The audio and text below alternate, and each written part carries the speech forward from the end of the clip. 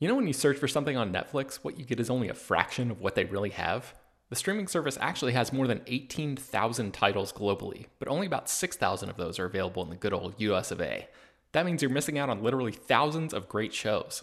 Unless, of course, you use ExpressVPN. ExpressVPN is an app that lets you change your online location, protecting your devices from unwanted snooping and allowing you to control where streaming services and other websites think you're located. There are over 100 different locations to choose from, which means you have access to thousands of new shows and movies no matter where you live. This doesn't just work with Netflix, it works with Disney Plus, Hulu, Max, a UK streamer called BBC iPlayer, and more.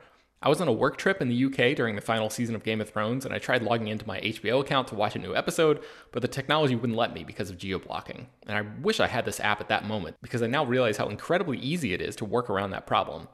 Here's a more recent example. It's Always Sunny in Philadelphia is not streaming on Netflix in the US, but I just fired up the episode where Dennis tries to have a peaceful mental health day, and technology keeps interrupting his plans. All I had to do was open ExpressVPN, connect to a UK server, refresh Netflix, and the show just popped up. It's super easy. I've also heard good things about that show called Billions, but I've never been a Showtime subscriber, so I've never seen it. But it's actually available right now on Netflix in South Korea, and with ExpressVPN, it took 5 seconds to switch over and start checking it out. With ExpressVPN, you get high-quality streaming from devices like your phone, laptop, tablet, and TV, and crucially, it protects your privacy and security to keep your information safe from hackers. Stop missing out on great TV and get thousands of new shows with ExpressVPN. We got them to give you all 3 extra months free when you use our special link, expressvpn.com/slashfilm. That's expressvpn.com/slashfilm to get 3 extra months completely free. For the ones who know safety isn't a catchphrase, it's a culture. And the ones who help make sure everyone makes it home safe. For the safety-minded who watch everyone's backs, Grainger offers supplies and solutions for every industry, as well as safety assessments and training to keep your facilities safe and your people safer. Call, click Grainger.com, or just stop by. Grainger, for the ones who get it done. Hello, everyone, and welcome to Slash Film Daily for Wednesday, June 15th, 2022. On today's episode, we're going to have a spoiler-filled discussion about Obi-Wan Kenobi, Episode 5. This is Slash Film editorial director Peter Sciretta. Joining me on this podcast is Slash Film editor Brett Oman. Hey, that's me. And Slash Film's resident Star Wars expert, Brian Young. It's always a delight to be here to talk to you two gentlemen. Okay, we have a bunch of feedback this time. I think there's some interesting talk about. Peter from Melbourne wrote in, one thing I have found it odd that the show hasn't grappled with is that it appears that Leia has grown up in what looks like a pretty sheltered and safe life, and then suddenly she's surrounded by murder and death. A stormtrooper getting sliced in half by a laser wall, lots of shooting and fighting, and she doesn't seem to be having any reaction to it at all. Do you think this hasn't been thought about, or is the Force protecting her? I wanted to get your Brian. I'm sure you have thoughts on this. I mean, like, we've in some of the books and in intimations about Leia's childhood, she's definitely had some training around this kind of stuff. In the same way, Padme might have before she's queen. But we're also talking about, like, yeah, she's not reacting to individual stormtroopers dying or anything, but this is also the woman who had, like, very little reaction to the billions of people of her home planet dying too. She's really good at compartmentalizing that, and to believe that that trait is something that she, had since childhood is not a long walk. Yeah. Alex writes in, he mentioned, obviously last week we mentioned the new theories that each episode parallels a film in the Skywalker saga. And 2, the interview with Ian McDermott about Star Wars Celebration, he discussed seeing Hayden and Ewan training with lightsabers. Do you think it's possible that the Emperor will appear in the sixth and final episode of this, given its probable connections to, if you were going to compare, each of the episodes, this episode would have been Empire Strikes Back and the next one would have been Return of the Jedi. Brad, what do you think? Do you think we're going to see the Emperor? I don't think so, because I'm pretty sure that when he was talking about that, he was likely talking about just like sitting in on a session when Hayden and Ewan were doing their lightsaber training for whether it was, Attack of the Clones or Revenge of the Sith. So, because there's a scene very much so in Revenge of the Sith where McDiarmid is present for Obi-Wan and Anakin engaging in a lightsaber duel. Or at least Anakin anyway, with Count Dooku. So I'm sure he's seen stuff behind the scenes, and I sincerely doubt he's going to appear in episode 6 of Obi-Wan, because during that same panel at Celebration, he pretty much like cast a big amount of doubt on an appearance, because he said that if you're expecting the Emperor to appear soon in flesh and blood, don't get your hopes up. So, and that was when someone was asked, he was asked specifically about appearing in Obi-Wan Kenobi. So some people have thought that there's maybe a little loophole there where like, oh, he could appear by way of a hologram, and that's technically not a flesh and blood appearance, but I just don't think he's going to pop up at all. Yeah.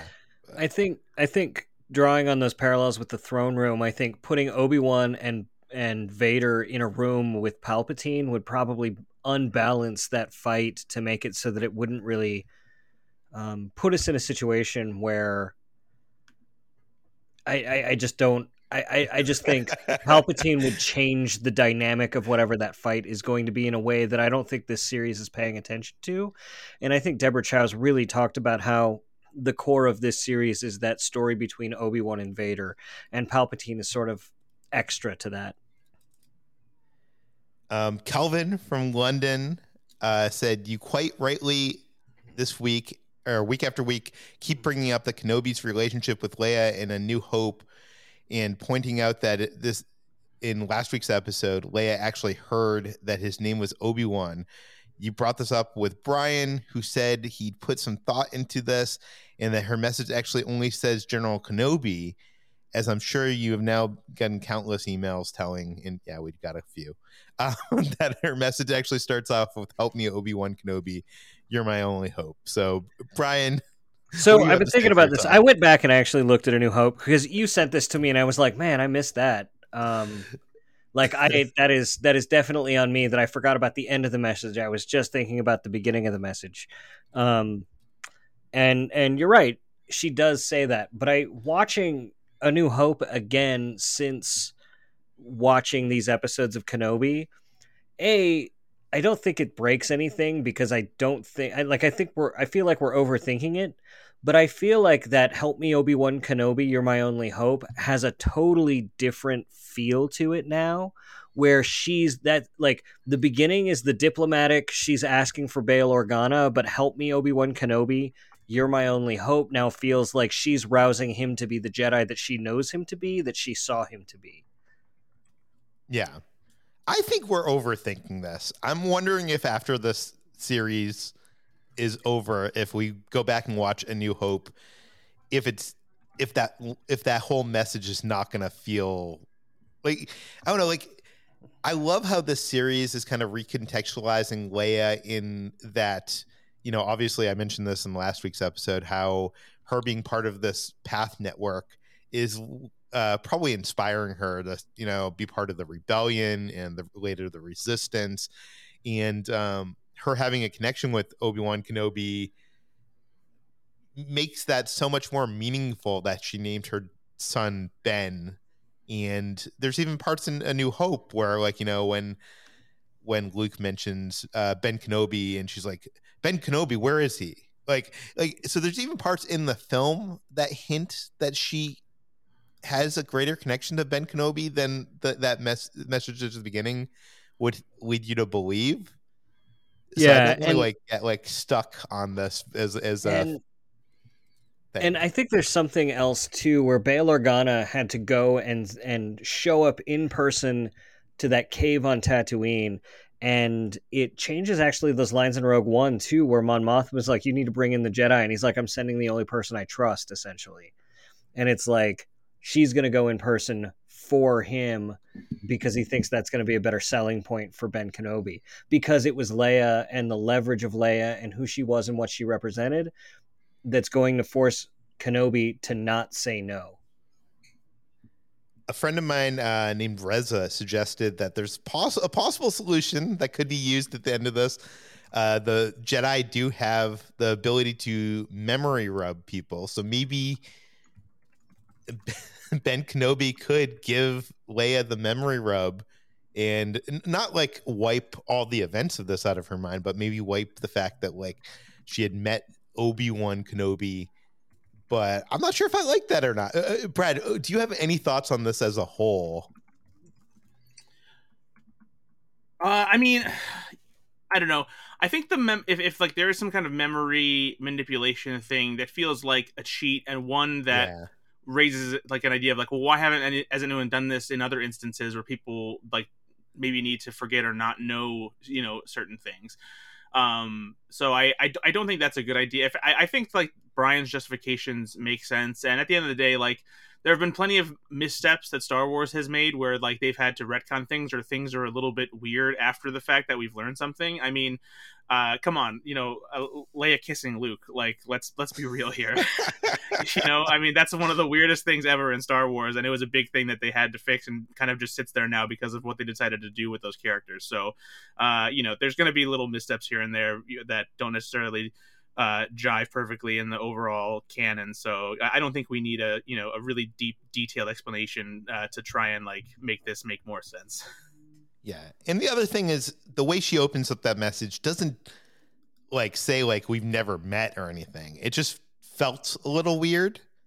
So it's not like it like breaks canon in any way. So I think what we're rubbing up against is the fact that we feel like there's two things I think people are holding. One is that Yoda telling Obi-Wan there is another, and people assumed Obi-Wan didn't know about Leia.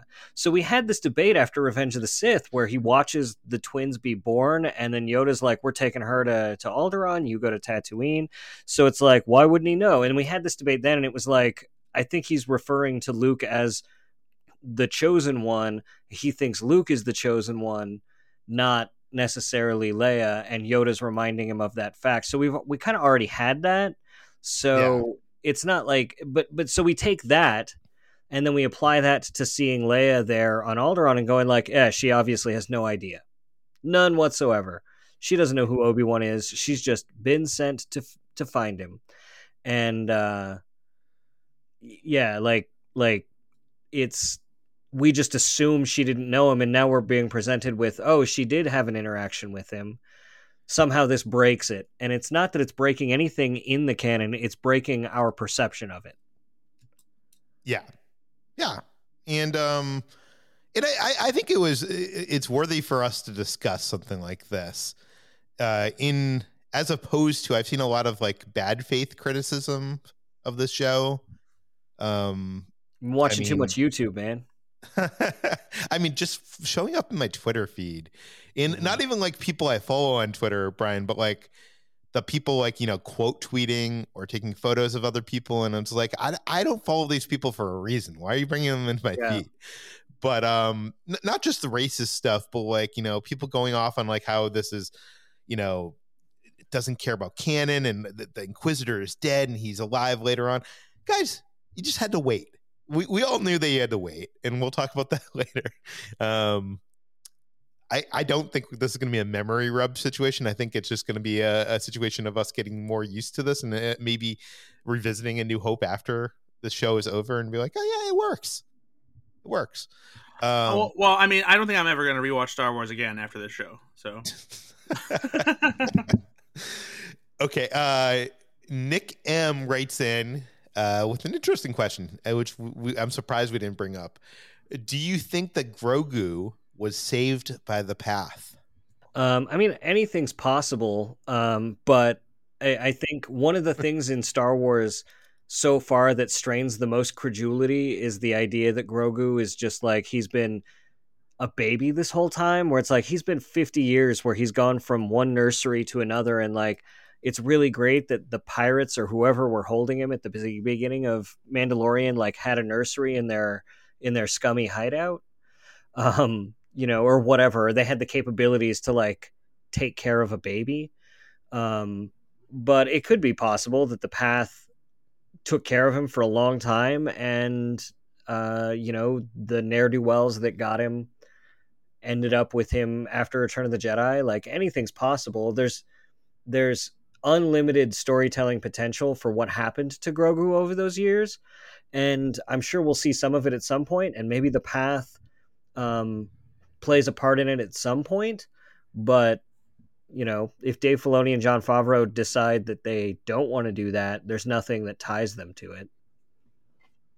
Yeah. The only thing that makes me think that it could be the path is the Book of Boba Fett, and those episodes kind of establish, correct me if I'm wrong, but establish the idea that Grogu was trained as a Padawan or as a youngling in the Jedi Temple, and had some knowledge that he suppressed after Order 66. So that almost makes me think that like he was taken by some organization like the Path and kind of like hid that away. So when the Empire actually did, or the remnants of the Empire captured him, that he didn't remember. Obviously, he didn't remember enough to be able to like force jump out of their way. So I don't know. It will be I'm sure we're going to find out one way or another. I'm wondering how much, because Obi-Wan Kenobi as a series isn't considered part of the like Mandalorian verse. So I'm wondering how much Dave Filoni and Jon Favreau, I know Dave Filoni gets a credit in at least some of these episodes. I haven't looked at every episode. But he gets a special thanks credit. So I'm wondering like how much they actually like talk. I think things. Filoni has been like they've been pretty like they've been pretty upfront about Filoni sort of like guiding everybody on that story lore kind of stuff, right? Like they're using him as George to come in and say like, hey, this is what you should do. But I mean, like all of the stuff with the Inquisitors, and especially with this episode and those touches to the Clone Wars, like whose fingerprints are more on the Clone Wars in that era of storytelling more than Filoni's? For sure. I'm just wondering, like, is there setups here?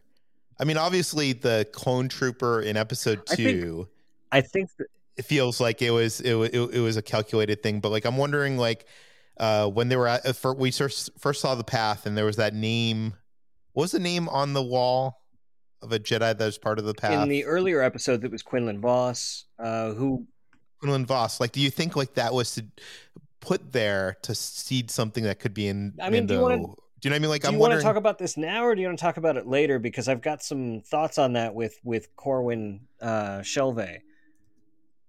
Okay, let's get to that later to keep that interesting, keep people interested.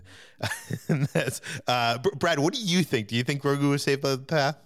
I mean, like Brian said, it's. I think it's a good possibility. I mean, the timing doesn't necessarily make. I don't know. Like, yeah, like there's some things that would be interesting about it. Other things that I feel like maybe it's better if he had a different path. Because then we just have to deal with even more canon crossover as far as like a character being involved with things that happened further, earlier than they technically entered the Star Wars timeline. So. I don't know, an interesting idea, one that I don't necessarily need, one that would be cool if it did end up tying together, but I feel like Filoni and Favreau kind of operate on their own level, and they're not necessarily coordinating with what's going on with the rest of the Star Wars shows, because they have like their own little universe within Star Wars that they're playing in, so much that like there were books, that they stopped being written because they didn't want to have to worry about, trying to adhere to any extra canon that they weren't creating, so a possibility, again, one that doesn't seem necessary, but we'll see what happens. Yeah.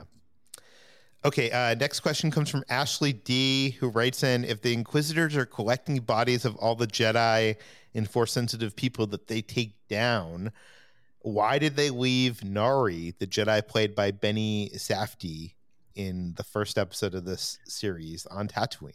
I don't think that they're doing it with all of them. I think that there's maybe just some that they've had as trophies, and maybe just like a certain variety to like, kind of like how a hunter doesn't have, 5 of the same rhino heads, or zebra heads like up on their wall. You just have one and like show it Well, off. and they keep some for bait too, like we saw with Luminara and Nduli's corpse in Rebels. Like they will use these as bait where they need to or they can. And I mean, let's be honest, Darkseid users are really dramatic.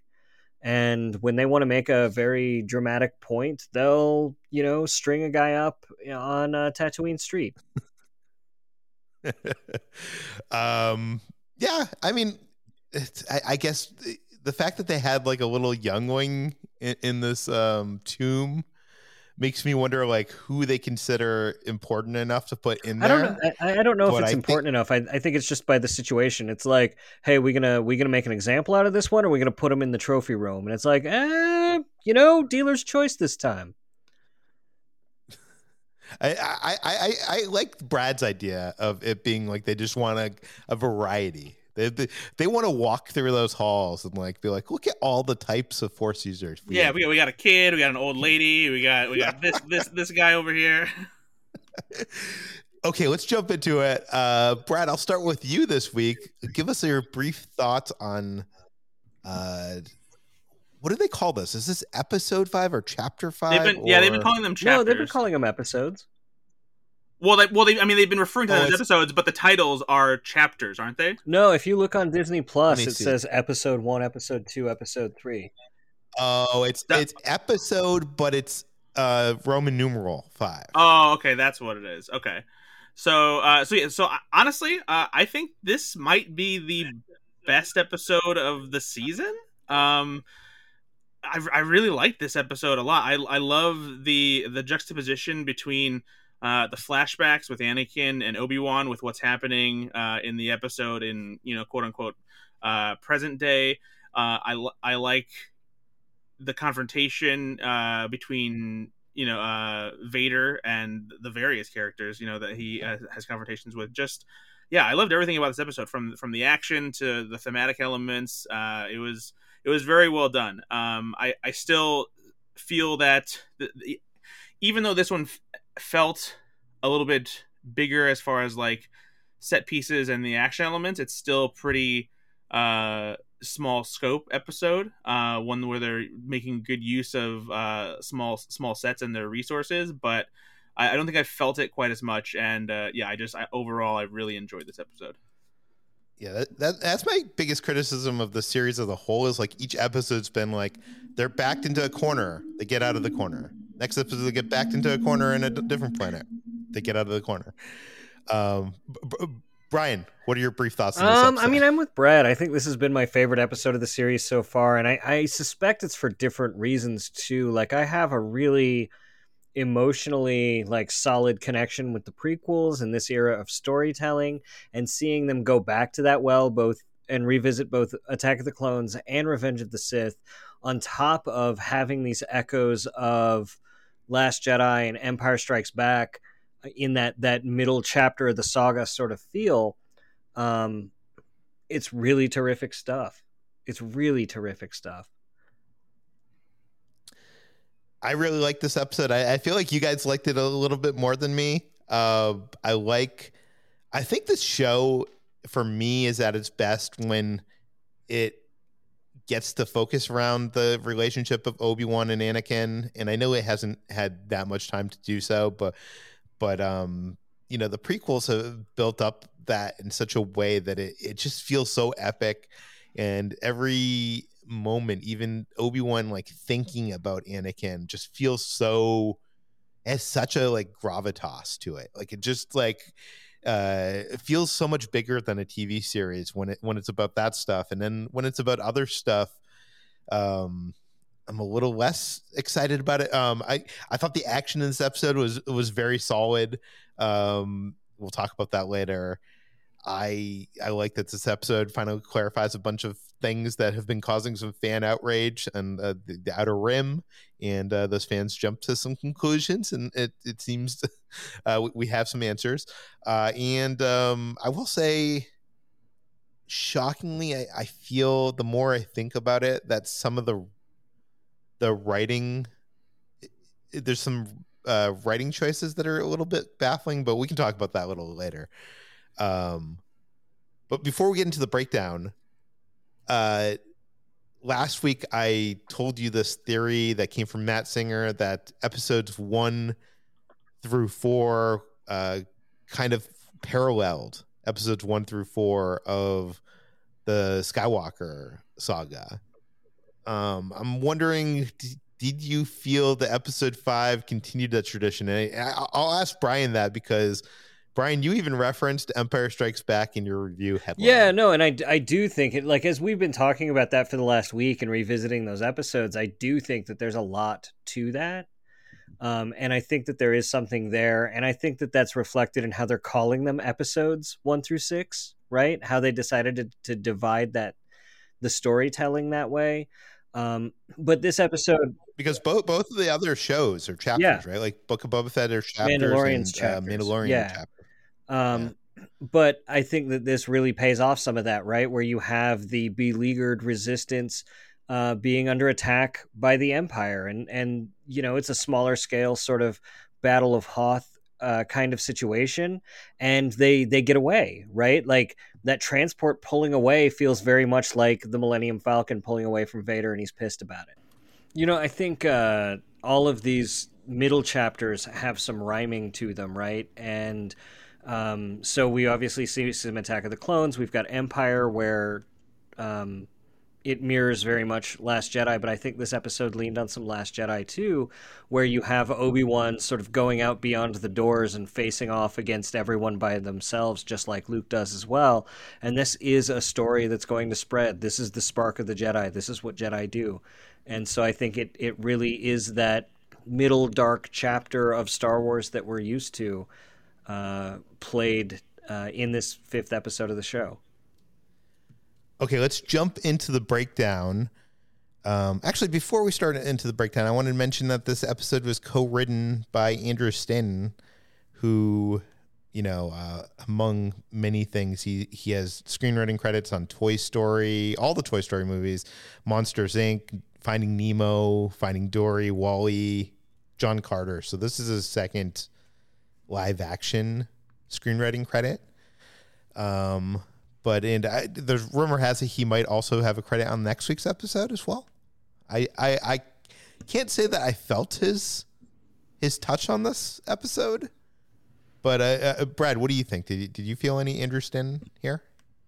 Nothing specifically. No, there wasn't anything that like jumped out to me like that. You know, felt like anything he's done for Pixar or you know, even stuff with John Carter. So not anything that comes to mind. I think one of the strengths that Andrew Stanton has as a writer is really good like visual storytelling and juxtaposition of things. And I think this episode actually had a lot of that. And I don't know if that's because of his writing or because it's just very natural for the structure of the show. But I mean, I think that visual storytelling and that juxtaposition is something that's on display here. And I don't know if it's necessarily him specifically, but I think that sort of thing that he does really well is there. Yeah. This episode, like episode 1, begins with a warning card. And immediately when this warning card played, Brian, I knew I was right. Yeah, no, and I've got to hand it to you. The timeline still doesn't feel like it quite works out, but you know, my hat's off to you, and I'm willing to say like I was wrong, and it was the timeline. The only reason I thought you were wrong was the timeline, but they're fudging the timeline pretty good for this. We'll talk about that in a little bit. I will say that I you know, it's not like I was a genius. Tons of people had this theory, so it's okay. You can take your pat on the back. Okay, they had the same Star Wars logo opening with the same characters as last week because I'm now paying attention to that. And the episode begins. Well, wait, actually, wasn't Lola added this time, or did she appear before this? She was added last week. Oh, okay. I didn't notice it last week. I noticed it this week. Her and the time clock Gonk droid were added last week, so it's I don't know. I'm not sure what's going on with that. I'm sure we'll never get an answer, and it will bug me forever. But whatever. This episode opens with a flashback to a training session, a sparring training session between Obi-Wan Kenobi and Anakin Skywalker. And by the way, how great was that reveal when it kind of pulls back and you see the back of Anakin's head, Hayden Christensen's head, and with the braid and everything. I don't know. It gave me tingles. I'll say. But when is this taking place? Do we have any idea? I have gone trying to figure out exactly when it is, and I think we've got a couple of options here. One is, I mean, it feels like it's very close to the Clone Wars. Obi-Wan is very much in his Clone Wars look, and Anakin's very much in his Clone Wars look. So there's sort of two choices. I feel like it's right between their border dispute on Ancion that Mace Windu talks about, that they've just returned from right before the events of Attack of the Clones, or it's sometime in the few weeks after the beginning of the Clone War, after Anakin's marriage to Padme. But I don't get that impression that the Clone Wars have started yet. But I mean, there's very little to go off of. And the thing I learned about the timeline is really like, unless there's a narrative reason to pin something down exactly, they won't. And so it could happen anytime, immediately before or immediately after Attack of the Clones. Can we see Anakin's hand ever clearly? Because that would kind of be the dead giveaway. Oh, yeah, no. So it's definitely before the movie then. Because I do think we see his hands there, and he's not wearing any gloves. So yeah, it's probably and you say that because he loses a hand in the Battle of Geonosis. Yeah.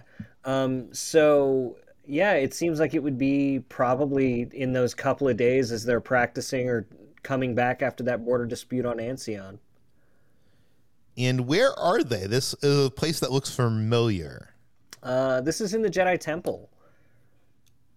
So on Coruscant, and this is the same place that like we see like the younglings training in Episode 1. It looks like that kind of same area. Yeah, I'm sure they have like several different rooms that are very similar, situated on like the outside of the Jedi Temple, that you can get that view. Yeah. What did you think?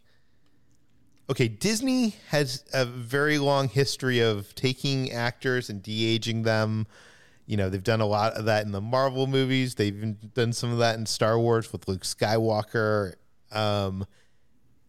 What did you think of how Hayden Christensen looks? And I guess to a lesser extent, Ewan as Obi-Wan in this flashback that should be like, what, 2 decades earlier? Yeah, I mean, I think that sometimes Hayden looks outstanding, and then other times you can see the aging on his face and like some of the mature features he's gained in the 20 years since. It's not flawless. Sometimes it's really great. And like I think Obi-Wan's is probably better than Hayden's for the most part. And also, did it feel to you like Hayden was maybe a little taller than Ewan and like taller than he should be compared to how they looked in Attack of the Clones? No, if you look at Attack of the Clones and you look at like them on the elevator, look at those shots, like Hayden's considerably taller than Ewan in those shots, even in Attack of the Clones. Okay. But yeah, in general, I think they did a pretty good job for the most part, but there are just some times where it seemed like that maybe they didn't do something when they should have, and it showed a little bit. I think it was pretty good. I could have used them de-aging him a little bit more, but it wasn't enough for me to go like, you know what? Forget this story. I'm out. I'm very much in the. I was talking to somebody about this earlier too. Like, they're like, I'm really glad they didn't de-ageify them digitally, and I was like, I kind of was hoping that they would, and they're like, oh, I hate it. It kicks me out of the story, and I was like, the story is the thing I'm paying attention to, not necessarily the effects that it takes to get me there, which is why I never really had a transition. I never had difficulty with the transition between like puppet Yoda and CG Yoda, right? Like you go back to that George Lucas quote from Star Wars to Jedi where he says a special effect is a tool, a means of telling a story. And for me, like, I don't care how they accomplish the effect or even if it looks cheesy, as long as the story is cool, I'm invested. I can be just as invested in, a dude in a rubber suit tearing down a city if the story works than I can the new CG iterations of Godzilla, right? Like, none of that kind of stuff bothers me. And this worked well enough. It served the story, however they did or didn't do it, well enough that it didn't bother me one way or the other. Yeah, I feel like the only time that it distracts from the story is when it actually distracts.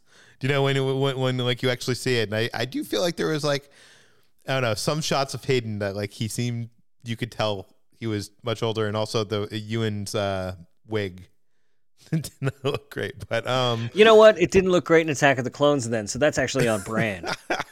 That's Yeah, true. I was just gonna say that is fully accurate because it looked terrible on Attack of the Clones. It was for the reshoots stuff too, especially when he had the fake beard for the reshoots. Yeah, I will say one thing, that like there was that point that they used Anakin's voice, Hayden Christensen's voice, and if you've heard Hayden Christensen talk recently while he was doing press for this or at Star Wars Celebration, like his voice, you know, is way different than it was when Attack of the Clones was coming out, and they did a good job at. I'm not sure if they used that same tool that they used on The Mandalorian, but they did a good job of making him sound like he was Attack of the Clones era. I think Hayden. one thing I noticed with some of his line deliveries is that they feel like a really great match between Hayden's Anakin and Matt Lanter's on Clone Wars, and that's the kind of stuff like you can see where Hayden Christensen really did his homework watching Clone Wars, and it came out in little ways in how he delivered a couple of the lines. Brad, are you okay? Or was that Brian? Something fell. My cat was knocking something over. Sorry. Your cat doesn't want you to record this podcast. It's fine. We get it. Your cat is possessed by the Sith. Yeah, I was gonna say it sounds like someone's cat attacked something.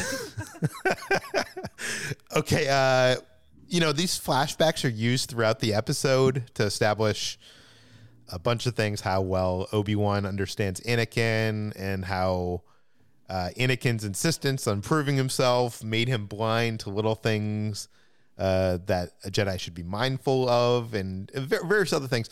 Instead of coming back to this throughout the episode, I thought, let's just discuss this sparring match as a whole.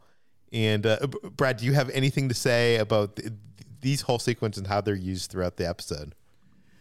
Yeah, I mean, like I said in my initial reaction, I like the juxtaposition. I like checking back in and like seeing how their battle of sorts right now is still the same as it was before. Anakin hasn't necessarily fully learned his lesson yet, and Obi-Wan has figured that out, and he's using it to his advantage. And on top of that, the lightsaber battle itself, seeing them fight again, is also very cool. But I think this is a great way to lean into the line that a lot of people have been focusing on in A New Hope, which when they meet each other, Vader famously says, "When I left you, I was but the learner. Now I am the master." And this really cements that even at this point, with Darth Vader being as powerful as he is, he still isn't able to get the best of Obi-Wan yet, and he probably won't before the series is over.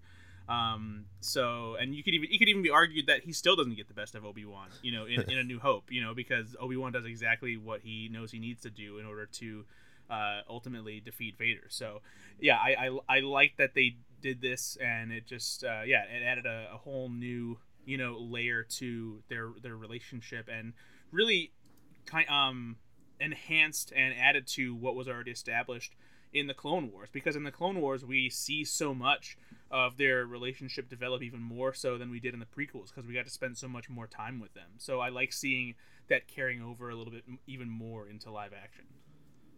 I really love the way some of the fighting echoes that mirror of themselves that we saw in Revenge of the Sith, but also how that fight between the two mirrors Reva and Vader's fight as well. Some of the flourishes and those ideas in the choreography where Vader's doing it with Reva without even a lightsaber, but he can't compete with Obi-Wan. And so there's this master-student sort of dynamic that plays out with that really is thematically bolstered by bookending everything with this lightsaber duel. Yeah, I think the juxtaposition of seeing this lightsaber fight and the one that we see later in this episode, showing you how Vader's style has changed, but it's still, it's still the same kind of themes and stuff to it, and how he's able to. I mean, it's the difference of fighting, someone who is a greater than you, and then You are the master here, and just how easily he's able to kind of defend himself against the third sister later on. But I love this whole sequence. I don't know. I really hate. If I was listening to this podcast, I would hate me right now, because I'm going to do the thing I hate when I listen to podcasts about people talking about movies or TV shows that I like, and I'm going to do the thing where the person should be praising the scene that he got, but instead he's using it as a negative elsewhere. And I'm sorry that I'm doing that, but I wish we had more of this. I wish we had more. You hired Hayden Christensen to come back and reprise his role as Anakin Skywalker / Darth Vader, and it's such like the best parts of the show. I wish, now that we only have one episode left, I wish we could have gotten more flashbacks. Well, and stuff. I think we're probably going to get more of this in Ahsoka. Yeah.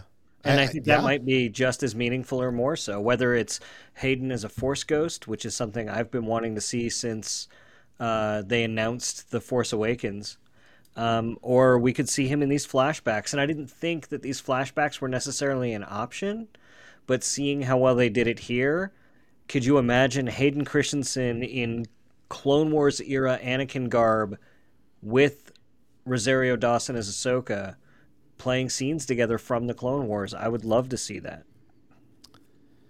I mean, you don't hire Hayden Christensen to... I mean, the person in the suit's not even Hayden Christensen, right? It depends. There are people that both do stand-ins and as doubles for some of the fight stuff and for some of the standing stuff and whatever, but he's definitely still in the suit for some of it. And I think he's running lines. And yeah, but correct me if I'm wrong. If you're hiring Hayden Christensen, you're bringing him back to show his face at more than not, I would think. Yes and no, because I mean they did and they have, and I think for more so, it's like it's the same thing of like, saying that you brought back Mark Hamill as Luke Skywalker, but you're not necessarily using him all the time to portray Luke Skywalker. So like, it's more of like an integrity thing of like they brought back Hayden Christensen. It like puts the fans at ease, gets them really excited, even if he's not there all the time or seen very much. Like Hayden Christensen is part of the show, and they brought him back for it. Yeah, because like they also did that with Chewbacca when Peter Mayhew couldn't really walk anymore or anything like that, and they brought in Jonas Suotamo, and so he did a lot of stuff that Peter Mayhew couldn't, but they brought Peter Mayhew back because it was important to fans. They did the same thing with Kenny Baker in Force Awakens too. Like I think he was probably in like 2 shots as R2, but that was enough to put him in the credits and make everybody happy that everybody was returning. Yeah, that's a good point. Okay, so Darth Vader gives the third sister a promotion to Grand Inquisitor, which I don't think anybody was as surprised as she was to get that promotion. So they follow the tracker to Jabeam, and there seems to be a lot more people working for the Path there than we saw last time, or maybe they're not working for some of those people are being saved by the Path. Yeah, I think a lot of them are refugees. There's definitely a few more people that are part of the Path, but yeah, a lot of those people there are refugees. Yeah. The credits put Corran in that group of refugees as well. So like, even if they're not Corran? Like, Corran was the little kid that Haja was getting out in episode 2. Oh, like because of his special abilities, and he was well, I guess this goes into my Corwin thing that we'll talk about too, but in the future of the Star Wars Legends, Corran Horn is somebody who ends up in Luke's Jedi Academy. Is that the Jedi Academy? This you're talking about Legends, right? Yeah. Just be okay, not the one. Or well, actually, I guess he had a Jedi Academy with Kylo or with Ben Solo. Would he have been there, or you're just just talking about? In general, in the Legends, Corran goes on to become one of the Jedi Masters, and then he goes off and trains other people and whatnot. in that storytelling, but so does Corwin Shelvey. And so I really feel like they're seeding all of that stuff now. And they're bringing Corran to Corellia too, which is what Haja says. They're taking him to Corellia, and that's sort of where that character grew up in the Legends timeline. Yeah. And also here is Haja, who is now wanted by the Empire. so he's now on the run as well. And they actually got a couple Star Wars fans to fill out the scene. I'm not sure if you know that. One of my friends, Michael, some people might know him as the co-founder of the bike company Super 73, but people in the Star Wars circles probably know him as Rexing Around. He was a Star Wars creator who had a podcast, and he mysteriously shut down the podcast and stopped doing Star Wars stuff right around the time that Obi-Wan Kenobi was shooting. So now we know why. He was in the background of the scene. Yeah, so that's cool that Michael got to be in there, because he started this campaign online. He was like trying to get people to like he wanted to be in a Star Wars movie or TV show, and he like had this whole campaign of trying to make Rexing Around canon or something like that. And it happened. So I'm happy for him. And yet here we are, none of us with any Star Wars cameos in our resumes. So. Yeah, you need to get Eric Vespi on here to talk about how he scored his. Yeah. I mean, can we at least get like Charles Soule to like name a planet like the Saretta planet or so the I've got a planet named after me in the canon. You do? You really? Yeah, planet Youngbry. That featured in Alex Segura's Poe Dameron book. That's pretty cool. That is awesome. Yeah. So it's not a cameo, but it's something. Well, I mean, you're basically a planet. Yeah. You're basically a Star Wars planet, Brian. That's incredible. That's awesome. Have they done anything else on the planet, or is it just in that one book? It's just the one book. If I ever get to do something Star Wars, I don't think I'd get away with being able to set anything there either, because it's way too obvious if I do it as the author. It's a podcast or a planet famous for podcast transmissions. Yeah, exactly. The Omen something. Yeah, the Omen system. Yeah, remember the Omen defense that they did back in the Clone Wars? Mm-hmm. Oh yeah, I remember that. Yeah. Okay, just putting that out there. I'm sure there's some people that write Star Wars of some kind. If you want to, put Saretta or Omen into the Star Wars canon, we wouldn't sue you. Just saying, we'd probably be happy about it. But okay, anyways, they only have a few hours to get these people to safety, and the timeline is accelerated when Vader's Star Cruiser shows up. Is this the same Star Cruiser that he had in A New Hope? It is the Devastator. Or Star Destroyer, not yeah, Star Cruiser. It's confirmed in the credits that the Devastator captain is played by, I forget which actor, but yeah, this is the Devastator. This is the same Star Destroyer that he chases Leia with and uses in Rogue One, and he's been flying it around for, I guess, 10 years, at least, by then. That's cool. Okay, so Obi-Wan is left looking at this wall in the cave that has a bunch of Aurebesh written on it. Kind of like the wall on the other planet. Likely from Jedi that have passed through here thanks to the path. And a lot of it's kind of hard to read. There's a Jedi logo, and may the Force be with you appears there. Did you find anything on here, Brian? Yeah, there's another one too. There's a moment that there's something that reads "There is no death," which is part of the Jedi code. The rest of that sentence is "There is no death. There's only peace." May the Force be with you is in there. Obi-Wan's line, "The light will fade but is never forgotten," is written. That's sort of the largest thing in the centerpiece. The only other name I was able to make out in time for my deadline this morning on the piece was the name of Corwin Shelvey, who we talked a little bit about before. Corwin Shelvey was in a Galaxy Guide from the old West End role-playing game series, and this has got Pablo Hidalgo fingerprints on it. But in that canon, he ends up like he's Force sensitive and finds a Jedi Master who's masquerading as someone else, and becomes a Jedi and ends up in Luke's new Jedi Order. Which is why I kind of feel like a lot of these Easter eggs, whether that's Quinlan or whether that's Corran or whether that's Corwin, any of these people and the path, I think they're setting up seeds for storytelling in the future, where they could be taking some of these Jedi from the Legends era, dropping them in the timeline at the right times so that when they do want to pick up that storytelling for Luke's Jedi Academy, they have them, that they can fall back on them and bring some of these fan favorites out. Well, I don't think Corwin Shelvey has ever been a fan favorite. I don't think anybody's ever really known about him. He was in just like that one RPG book. But Corran is definitely a fan favorite, and he was created by Michael A. Stackpole, who wrote the X-Wing books, and Mike is I don't know. I would love to see more in Star Wars from Mike, personally, but. Well, cool.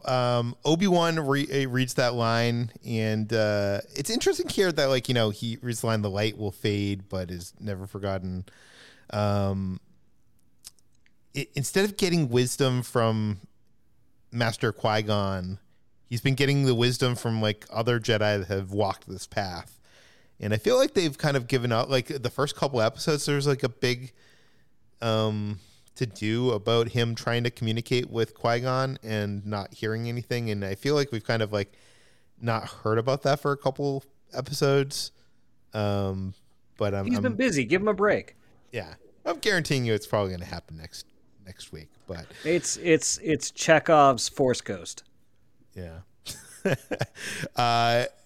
It's also heartbreaking seeing Obi-Wan see this box of discarded lightsabers and robes.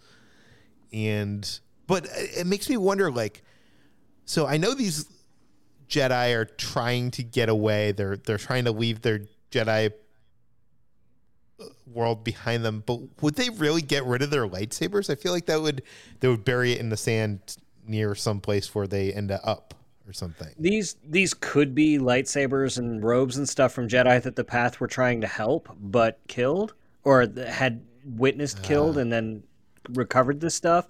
Or I mean, like, there's a lot of Kurosawa in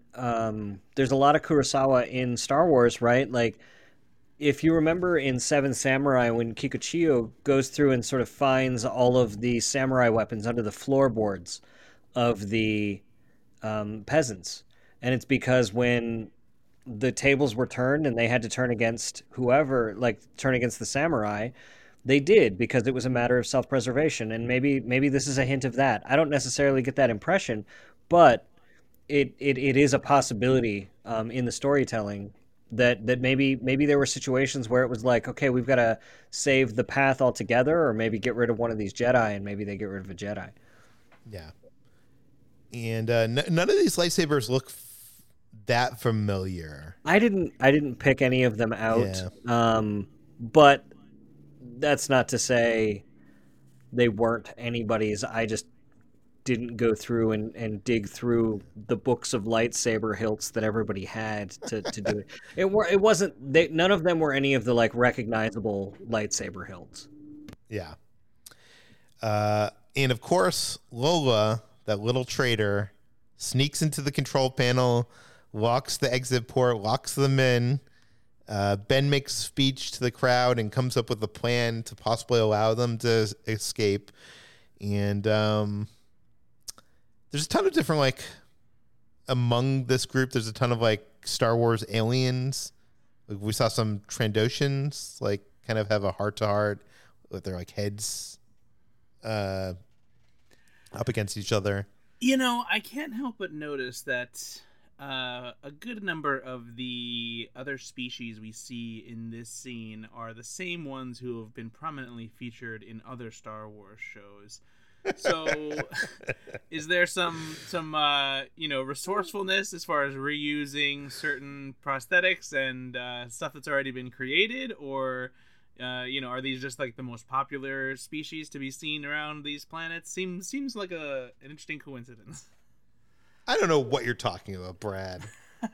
They would never do that. There was a Tarsunt in there. We haven't seen one of those in a while, and those are very prequel aliens. That was very much Neil Scanlan's group doing that work on those. But yeah, a Nikto and a Trandoshan, or a group of Trandoshans. I mean, it's better than not having any aliens. But also, like, Star Wars has a legacy of doing that anyways. All the aliens from that original Cantina scene were like reused masks and stuff like that. So. No, of course. I'm mostly joking. Yeah. Okay. I also want to mention there's a new, I want to say it's a new R series droid. It's shaped like a top. Not sure. I noticed that too. Yeah, because it's the one that's welding the door shut, and it's got like a little cone body. Yeah, I'm not sure how practical it is or what that cone body gets accomplishes, but it looked cool. Okay, so Reva arrives with dozens of stormtroopers and a couple purge troopers, and they begin an assault on the outside blast door. And Roken is unable to open the big port doors, and little Leia offers to climb into the control panel and try to help, and he's like, no, and Obi-Wan's like, let her, and he's like, okay. And I really loved how Obi-Wan's very take charge in this situation, where he's like, here's our chance and here's our plan, where he's already grown a lot from the first 2 episodes of this show, significantly, where I don't think the Obi-Wan sitting in the cave broken asking for Qui-Gon's help in episode 1 is necessarily going to do any of this leadership here that comes very naturally to him that he's doing here in this 5th episode. Yeah, we're definitely seeing General Kenobi in this episode. Yeah, I will say that the Leia in that little control box is probably my least favorite part of this episode. Yeah, I don't really buy we need to give this character something to do for this episode. Let's put her in and it takes her that long to figure out that there's a which glowing which wire was cut, or which one was unplugged or whatever, and there hasn't really been anything to establish her as this brilliant tech kid, is there? It's not like she built Lola or anything like that, or could even fix her herself, right? Yeah, I don't know. It seems like a weird thing to be like, hey, you know what? Yeah, let this kid go fix the door that it's going to take O'Shea Jackson Jr. 3 to 4 hours to hack. Well, it was very much she was just the only one around that was small enough to get in and volunteer, and Obi-Wan's just like, let her try. But you would think there would be some kind of guidance though, be like, okay, Leia, once you get in there, you need to look for this, and or someone at least talking to her from the outside and being like, what do you see? They just trust you. Yeah, go in there and just mess with the wires. Kid. I think it felt to me a little bit Hajo was like, they said the red cables, and she was like, shut up, or whatever happened there. So the other thing too is it felt as much like Obi-Wan was doing with her what Qui-Gon did with Anakin in Phantom Menace, where it's just stay in the cockpit. We're gonna take care of this. If there's a place for her to be safe, it would probably be up on this ladder in this box, more so than on the ground where they're going to be fighting stormtroopers. Yeah. No, yeah, I'll give you that. To be a little bit more nitpicky, Brian, because you're not going to stop me. She was in that box for how long and didn't see the glowing red light of her droid amongst the wires? Okay. Lola was hiding. Okay, so where we lost. Ben gets a message on his holo projector disc. I think that's the technical term, and it's Bail Jedi Organa. Communicator. Jedi no, Communicator. It's a Jedi Holo something. Holo projector disc? Oh no. Anyways, it's Bail Organa who is worried something has happened to Obi-Wan and that Vader may have learned of the children, and if so, he's going to go to Tatooine. And boy, is Bail like stupid. Really? Like I don't know. Like I don't understand. Like, first of all, Obi-Wan, hey, I'm worried someone's gonna discover the huge secret we don't want anyone to know about, and I'm gonna say the secret right here. Let me know if we're good. Yeah, and not only that, I'm gonna go to Tatooine where the secret is. If things go wrong, okay? I don't know. It just seems like there's a more vague way of saying all of this. It just seemed really stupid. It runs in the family with Leia's message to General Kenobi. Really? I would have to go back. I don't know. I guess that's true. She does. The message is very clearly saying the plans of the Death Star are in this droid. So if anybody ever intercepted it, they would know exactly what it is. So not really much encryption going on there. Okay, good point. Good point. I just think that that Bail Organa seems like a smart man. And could have been a lot more vague. He could have been like, I'm sure it's encrypted so that only Obi-Wan's communicator can undo that. Like, they're not just talking on open lines. It's not like he's broadcasting that. Yeah, but what if he suspects already, Brian, that Obi-Wan might have been captured or is possibly even dead, which would mean that the communicator would be in someone else's possessions. So why say all this? Okay, anyways. That's the bad bit of writing that I'm complaining about that I mentioned earlier. I just feel like I get it. At the end of this episode, someone gets their hands on this communicator and it has some incriminating evidence that will come into play in next week's episode. But like, it just feels like it felt like too easy. But okay. Anyways, he shares a moment with Tala about how she was responsible for the death of 4 Force-sensitive families at the hands of the Empire on a planet that I didn't even recognize. But Brian, you did some research on this. This was actually one of those ones where as soon as she said she was stationed on Garel, I was doing that Leonardo DiCaprio pointing at the screen thing. Garel is a pretty prominent location in season 2 of Rebels, and that's where Phoenix Squadron and the Ghost Crew are stationed.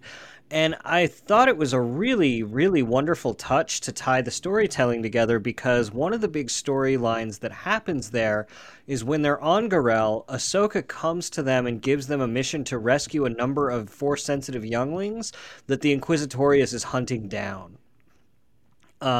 So this really ties into that thematically with Garel as a location across. And while they're actually on that mission, Ezra sort of blows Garel as their base of operations, and they have to move again, and that's when they find Atollon, which is their planet, their penultimate stop before they end up on Yavin.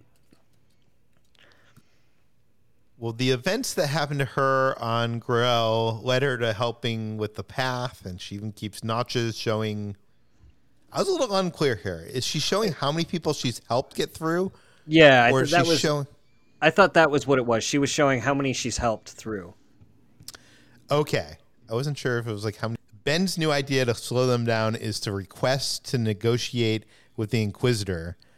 Through a wall, they have this discussion, and Obi-Wan suspects that Reva knows Anakin was Vader because she was actually a youngling during the night of Order 66.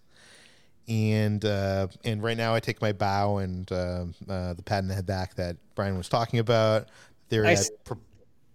Take the pat on the back. You deserve it. Okay, so we see this flashback from that night where Anakin shows up. They think that he's there to help, but he actually massacres all her Padawan friends. Quote, "I tried to help them, but I couldn't. I was too weak. When he left, I played dead." What do you think happened here? Because did he stab her? Because how do you play dead? Like, did she just like go on the ground and pretend to be dead, or did she get? So, in the flashback that we see a little later, he stabs her, and she is wounded, but like hides among the dead bodies and plays dead the rest of the way. Yeah. I will say it does seem odd, considering this episode does make a point to make Darth Vader keenly aware of her plans, that he was not able to sense that she was still alive. Or maybe he just assumed that she would eventually just die from her wounds and didn't feel the need to finish the job. But that was one thing that I thought at the time. Yeah. Which is what happens. Like, they do that again. They just leave her to die in agony. The same way, again, this is thematically referencing Vader's creation on Mustafar, right? Like, it's okay. I'm going to leave you for dead. And there was something really resonant. Well, we can talk about it later when the Grand Inquisitor shows up, but yeah, we'll talk about it then. But Brian, you had a problem with the age of this youngling. You didn't think it could match up. Go ahead. I have the details here. So Moses Ingram was 27 when this was filmed. 10 years back would have made her 17 at Order 66. Yes, but I would say that she could probably play a young 20s. So she could be like a 22. Yeah, let's not pretend that like plenty of actors haven't played below their age. I'm not. It was like Reva seems like a character more mature than any like early 20s person I've ever met. Yeah, I would agree with that as well. And so but she might have been hardened by these years, like by this. No, and that's fair. And so like she would have to be an older youngling than most of the rest, right? And you pulled up. I did some research. Yeah, Ayami Sledge, who is the actress that plays young Reva, was 11 years old when they filmed this. And you don't even want to know how I got that information, Brian, because there is no information on this actress anywhere on the internet. But I somehow did some Googling. I'm good at the Google, and found someone that was like a relative of her congratulating her on her birthday in 2019 when she was 8 years old. So I was able to do the math, and she's 11 years old when they filmed this. So, and that would make, if we're taking that actor's age for the truth at Order 66, that would make Reva 21. And maybe let's say that girl playing Reva as a youngling could be between 11 and 13, right? Then we've got that early 20s for Reva. And I guess it's sort of, if you squint your eyes, it works okay. It works. Quote, where were you when he was killing my friends? Obviously, Obi-Wan has some regret here. You can see it in his eyes. But I'm so confused. I like the idea of Reva. I like the idea of someone that was like abandoned during the Jedi Purge, like someone that would like what would become of them. And what, her wanting to get after Obi-Wan, and maybe this is me projecting my thoughts on what I thought this was going to be, and being disappointed that it isn't exactly what I thought it was going to be. But the fact that like it seems like Obi-Wan says that you were hunting Vader, right? And I'm confused. Like, why was she so obsessed with finding Kenobi, just to get in with Vader so that she could kill Vader? But over the process, she's killed so many Jedi and Force-sensitive people. I don't know, like, I don't like her arc anymore. Has she, though? We haven't actually seen her kill any Jedi. We see the Grand Inquisitors going, like, she's acting with, like, that rage that they expect and overacting, but we don't actually see her being the one killing any of the Jedi, and she's working on teams with others. We don't know exactly what she's guilty of. And also, like, I feel like she's already shared enough time with Vader to have taken the swing. Like, what was she waiting for? Is what I'm. I think the idea is that she hasn't been close to Vader at all, and that's why she's been trying to prove herself to become Grand Inquisitor, so that she can be in Vader's presence and finally get the chance to do what she does want to do. Fair enough. I just feel like I don't know. It doesn't seem as. I don't really completely understand what her plan was. I mean, I guess I understand her. How long has she been an Inquisitor? Do we even know that? No, we don't know that. Okay, I'm not gonna harp on it too much because we don't have enough information. But it just seems there's not make sense to me. there's definitely a gap between her being a Jedi youngling, recovering, and then being found in the gutter, as the Grand Inquisitor says later in the episode. Yeah. So Reva uses her lightsaber to penetrate the blast doors, and Ben forces her back.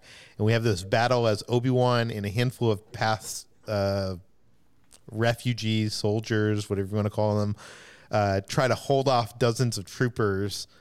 And Brad, what did you think of this whole action sequence? I mean, it was, even though it was in, one of those small locations and they're backed into a corner, I think that it worked pretty well for the most part. I think that maybe if there was one big problem I had, it was that I don't understand why, and the character's name escapes me, but she's the one who was working as a double agent for Tala? Path. Tala. Yeah. I don't know why she didn't throw the thermal detonator, because I feel like she would have done more damage if she threw it towards them, rather than just holding on to it right there. I mean, that's a good point. That was the big thing. I was like, why aren't you throwing this? Because like immediately Reva's like, everyone back up, and it's like, no, just throw it. I think there is something to be said, though. Like, if she throws it, maybe there's a chance for someone to like catch it and disarm it or something. If she keeps it in her control, it's going to blow up the cavern. Maybe, I guess. I also wasn't entirely sure why Reva didn't try to use the Force to do something about it, but Yeah. I'm nitpicking. Yeah. They're heat of the moment things. You're not necessarily always, thinking about all of those possibilities. Even though Reva's a character who probably should. But anyway, yeah. But otherwise, a good action sequence, especially when we get to a certain confrontation between two characters. Wait, which two characters?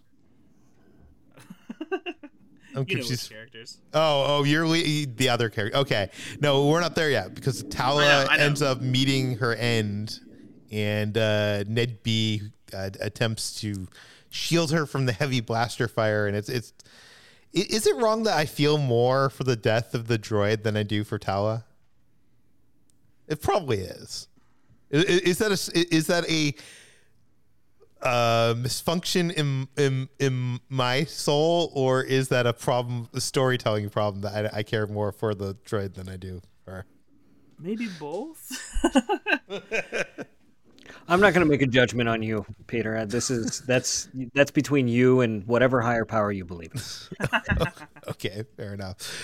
So Tala sets off the thermal detonator, basically committing suicide for the cause and taking many troopers out in the process. And back in the hangar, Ben knows the fight is over. He surrenders to the Empire.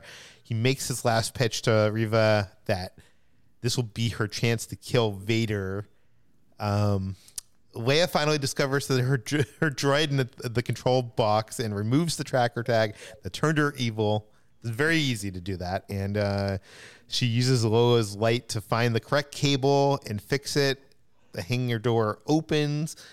And I know I'm fast forwarding here, but we have some more important stuff to talk about. Vader arrives and Ben escapes from the stormtroopers who had imprisoned him and runs into the hangar just in time for the escape plan. And Leia asks, where's Tala? And that's where we have like a very short moment where you can see that he can't tell her that she's dead, but she realizes it.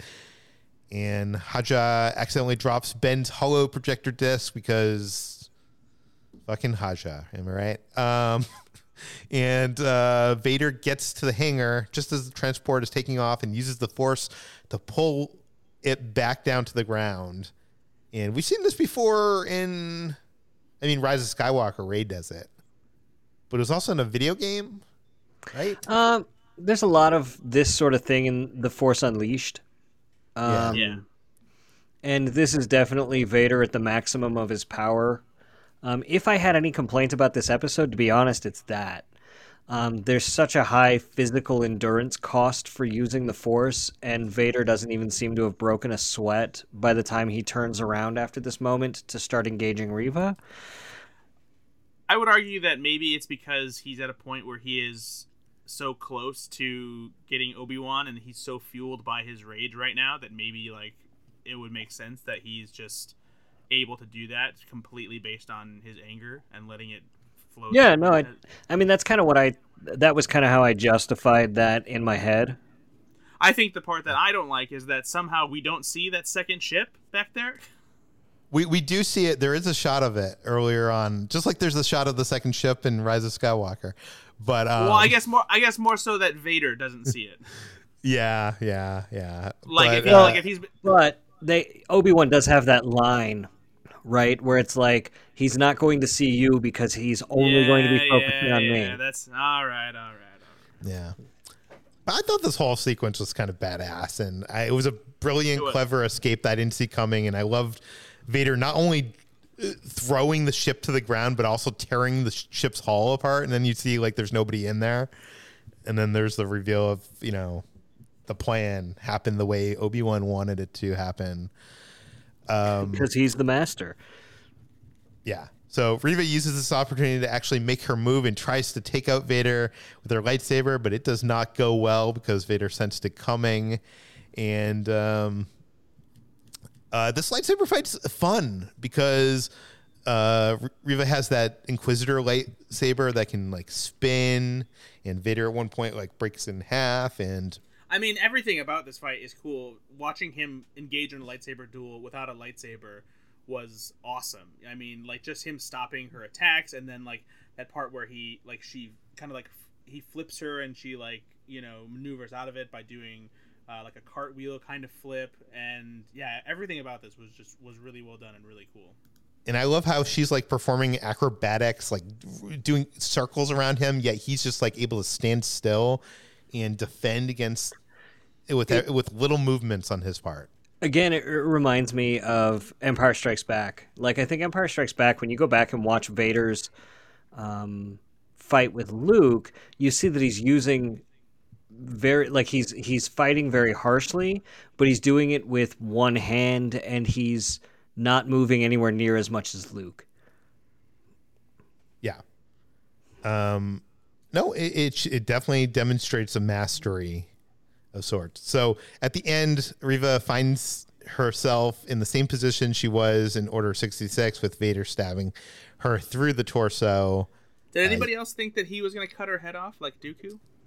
I did. I actually, when he came up with both those sabers, I was thinking exactly that, and I was like, are they really going to get rid of her that quickly? Well, quote, "You are no further use." I don't understand why they just left her there. Like, I don't know. This feels like sloppy. Vader doesn't seem like the type of person that at this point in his career and his life story that he would just leave someone that, like, it feels like he would just crush her with the Force or rip off, use the lightsaber to end it, or I don't know. It just feels like we need her to be alive for the story more so than like this is what would happen with these characters, if that makes sense. So that's again part of my, like, I'm nitpicking a little bit, but like I some of the story stuff doesn't work well with me. I think there's an inherent cruelty behind leaving someone for dead, and I think that drives a lot of Vader's motivations in his thirst for revenge against Kenobi. Right? That there was this unnecessary cruelty to everything he suffered at the hands of Kenobi, and he has no problems handing that cruelty to someone else. Yeah, but leaving a Grand Inquisitor for dead, who had just been stabbed in the stomach, when the Grand Inquisitor shows up and the same thing happened to him, seems like why are we repeating the mistakes of what just happened? Do you know what I mean? Like, and I'm talking about the old Grand Inquisitor who shows up, and especially since, as we pointed out before, she was stabbed previously when she was younger, and she survived and came back and tried to do this. So yeah. So I have some issues there, but anyways, revenge, he says, does wonder for the will to live, don't you think? Brian, you pointed this quote out in your review. Yeah, no, I think this it speaks to Vader and his motivations against Obi-Wan. It speaks to Reva and her motivations, both post Order 66 and here and now. But I think it also references something broader than that, and that's Maul and Maul's journey, and that's sort of exactly what they said kept him alive and fueled him all those years on Lotho Minor. Yeah. So it has this thematic element both in the show, meaningful to the characters, and in the broader sense of the Star Wars galaxy. It's my favorite stuff when it impacts on multiple levels. The transport ship is packed to the gills, and their hyperdrive is gone, and the Empire is right behind them. Seems like all is lost once again. Reaching for her lightsaber, Reva notices the hollow projector disc, and even Ben senses what has happened. She plays the message and now knows everything. She knows there's the secret with children and Tatooine and everything, and Obi-Wan kind of screwed up by leaving that disc with Haja, and it ended up on the ground. And to be fair here, though, Obi-Wan kind of screwed her over here. I mean, like, I think Obi-Wan really thought that the plan would work. He thought that she would actually be able to kill Vader? If she would have struck earlier while he was pulling the ship down, yeah. Yeah, you might be right there. You're probably right. She probably took too long.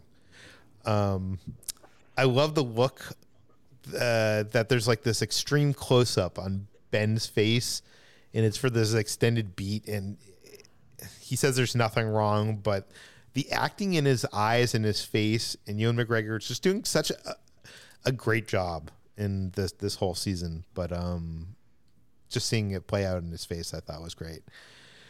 And that leaves us with the cliffhanger, which we get to see young Luke Skywalker asleep on Tatooine in his bed. Now this leads to the finale, which is next week. These are the stakes. Doesn't get more stakey than this. But the problem is we know that Luke and Leia are fine. So yeah, I'm kind of confused by this, because like there's no real threat here.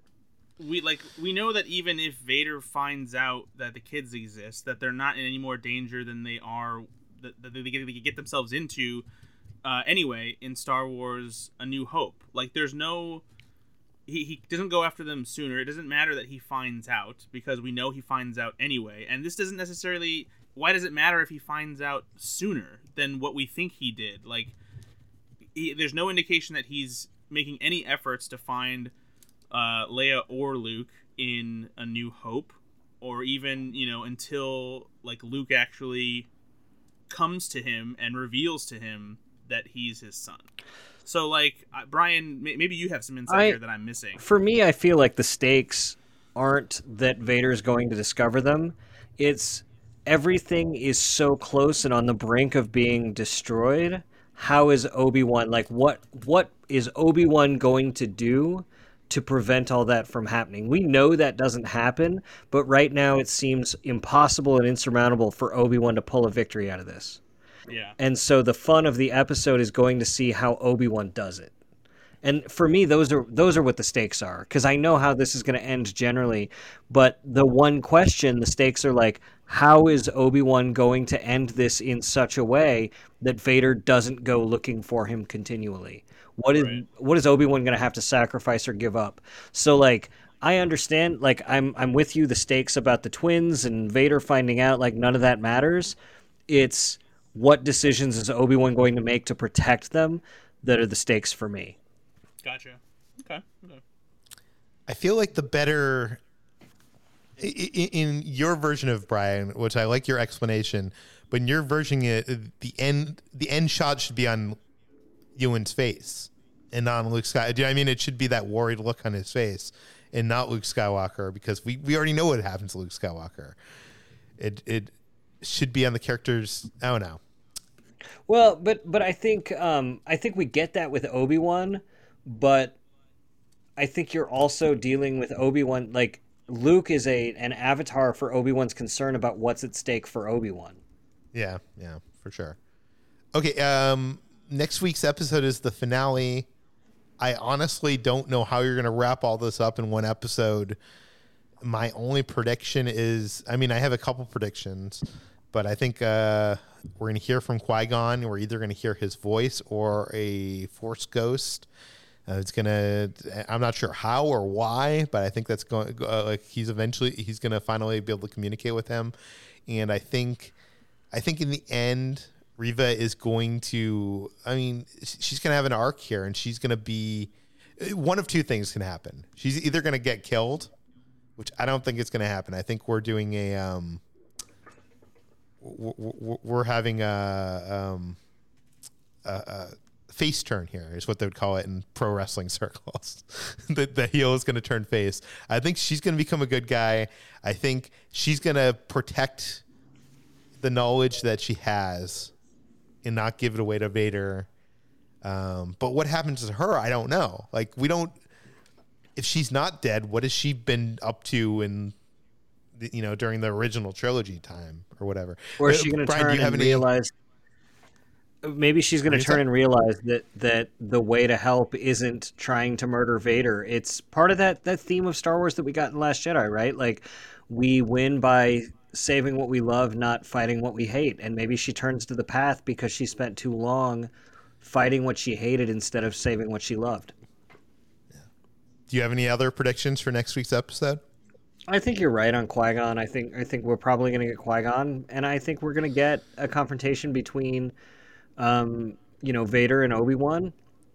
And I think we're going to see Jimmy Smits again. I think we're going to go back to Alderaan. I think we're going to get something on Alderaan, and I wonder if Owen and Beru are going to have a bigger role in the next episode too. I mean, they made a big deal about Joel Edgerton and Bonnie Peace coming back, and she hasn't even had a scene yet, right?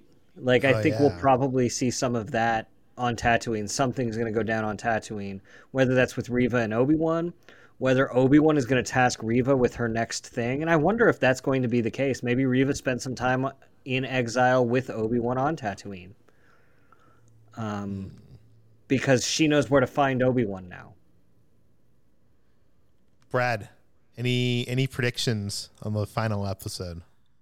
No, I think you guys pretty much hit everything that I would have thought of. I think Qui-Gon is definitely the biggest one that I had on my mind, because you don't set that up in the first episode unless you're going to pay it off in the last episode. And having Liam Neeson finally appear as a Force ghost on the show would be pretty cool, and maybe give Obi-Wan some semblance of peace in his isolation. Well, guys, we'll talk again next week, and we'll see if any of our predictions came true. And we'll have another discussion about Star Wars. It's my favorite time of the week to talk to you guys. And thanks, everybody, for listening. You can find more of all of our work at slashfilm.com. You can find Brian's his review of this episode. It's called The Empire Strikes Back and Obi-Wan Kenobi's Spellbinding 5th episode. I'll put the link in the show notes. This podcast is published every weekday on Apple, Google, Overcast, Spotify, all the popular podcast apps. Please feel free to send your feedback, questions, comments, concerns to us at peter@slashfilm.com. And please rate and review this podcast on Apple Podcasts. Tell your friends, spread the word, and we'll see you tomorrow. This is the story of the one. As head of maintenance at a concert hall, he knows the show must always go on. That's why he works behind the scenes, ensuring every light is working, the HVAC is humming, and his facility shines. With Grainger's supplies and solutions for every challenge he faces, plus 24/7 customer support, his venue never misses a beat. Call quickgrainger.com or just stop by. Grainger, for the ones who get it done. Get everything for your next project today at Menards and save big money. Keep your walls and trim protected while you paint with Scotch Blue Painter's Tape. It's designed for use on multiple surfaces and can be removed easily without leaving residue behind. Save big on Scotch Blue Painter's Tape from Menards. Also, view our weekly flyer on menards.com and check out all of our great deals happening this week. Save